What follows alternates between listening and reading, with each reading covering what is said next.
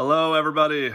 This is Hammer Time, episode number 3, hosted by Kenny Hammer. This is a solo dolo version. I want to say thank you. I've gotten 2 paid advertisements from the amount of listeners and followers that I've had thus far through the first 2 episodes. So thank you guys. Thank you for sharing it. Thank you for spreading it. And thank you for posting it on social media. And thank you for listening, because this is not even close to the meat and potatoes of what the show is going to actually be about, which is college football. This is just kind of like a monthly episode to get us there. We have covered a couple important things. First episode was with Bob Sponseller, and we really just talked shop and chopped it up. Episode number 2 was with Matt Higgins, my beloved friend and softball teammate.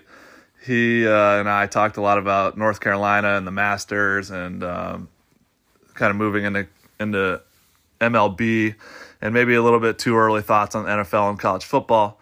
Today, episode number 3, today is May 7th, and this is a very special day to me. I consider it to be, maybe outside of opening day, the biggest day in sports every year. Today is the day of the Kentucky Derby.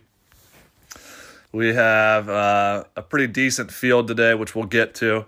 But this episode is more about housekeeping and the legality of sports betting.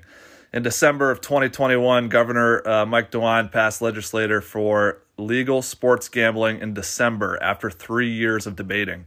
Under the rules, if you live in Ohio, you'll be able to bet at retail sports books online or on apps and kiosks at bars with specific liquor licenses, but not until all rules and licensing are in place. January 1st, 2023 is the set date for legal sports betting. Jack's Casino is already developing and trialing their app, Bet Jack, for users with free play tokens, is what they're calling it. Free play tokens. So it's not actual money yet. They're just trialing that. Ohio is expected to allow college sports betting, which is unique because not every state is allowed to bet on college football. Daily fantasy sports have been legal since 2018 in Ohio. And I'm going back now and I bounce all over. I really should have given a more official introduction to Matt Higgins.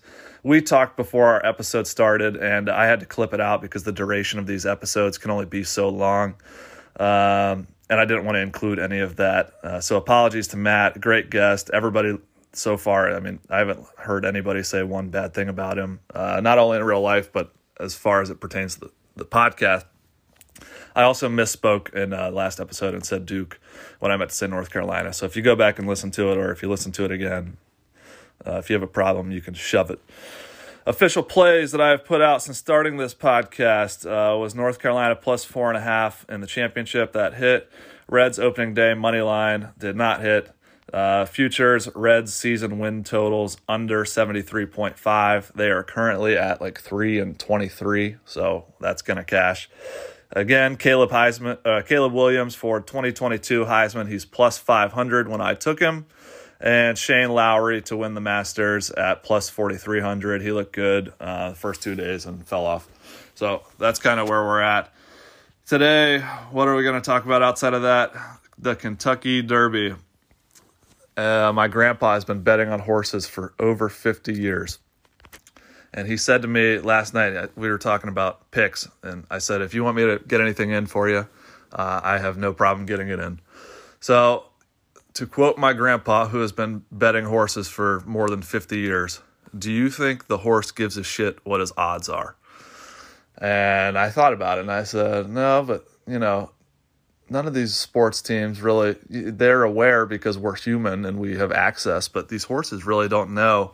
And if you go back and look at the history of the Kentucky Derby, sure, there's been a lot of just clear favorites that run away with it, and they're out 4 or 5 lengths or more in some cases. But this is kind of an off year because Bob Baffert does not have any of his own official horses in the race. He had to transfer their rights to other owners because he's still suspended because of Medina Spirit and the betamethasone.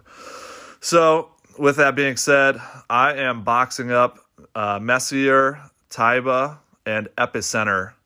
Exacta box for $3. I think Messier and Taiba are both Bob Baffert's previously formerly owned horses that he had to transfer. And I have yet to see, a Kentucky Derby like in like the last 5 or 10 years where his horses have not been relevant. So I got to throw those two in there. Epicenter is me being a square, and just I'll accept that. He is the favorite, along with one other horse. They're pretty far out there as far as favorites go. But I read enough about him, and I feel comfortable enough throwing him in a box with the rest of them. Just hoping that he doesn't come in first. My dad, who I love to death and I admire and is my total role model, he has given me a couple of his picks. These are not official plays that I'm endorsing, but he is going to do Simplification, Summertime, Crown Pride as one trifecta. He's going to do Mo Donegal, White Aberrio, Cyberknife, Epicenter, and Zandon in a superfecta box.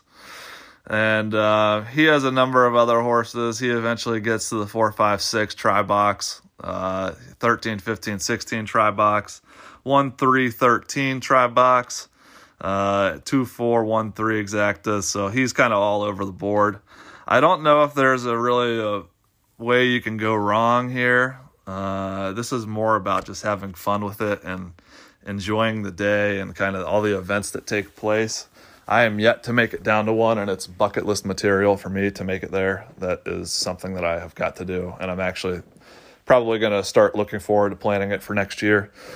So if you like any of those picks, if you're tailing any of those picks, reach out to me. Let me know if you have any questions about how Kentucky Derby horse betting works. I would love to work with anybody or talk to anybody about it.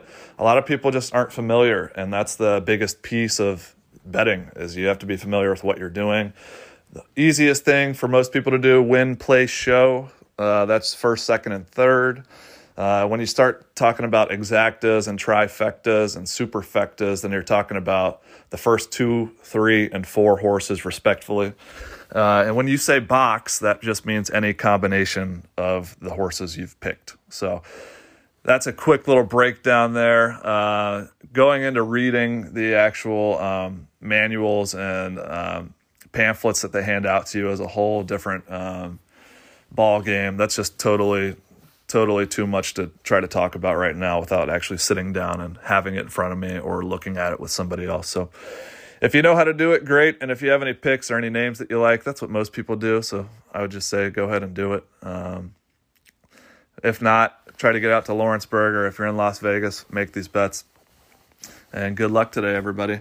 So we're at a monthly rate right now, 1 episode per month, 2 new I guess I should say we have Smythe Automotive, and then we have Ty Spawn Sellers brand Serenity Apparel. And we're working on getting more sponsors and more ads and more money coming in. But I actually am getting paid now from 2 different sponsors. So there will be advertisements kind of sprinkled into these now. The second one I still haven't made an ad for, but you'll eventually have to start hearing it. I'm sorry. And the first one will be up there around the beginning of this episode. So thank you guys for listening. I cannot say thank you enough. It means the world to me. I can't wait for college football to come around. We're going to kind of take off with this thing. So everybody have a good Saturday here. Hopefully you get to listen to it before the Kentucky Derby, and good luck with your picks. Thank you. Kenny Hammer out. Bye.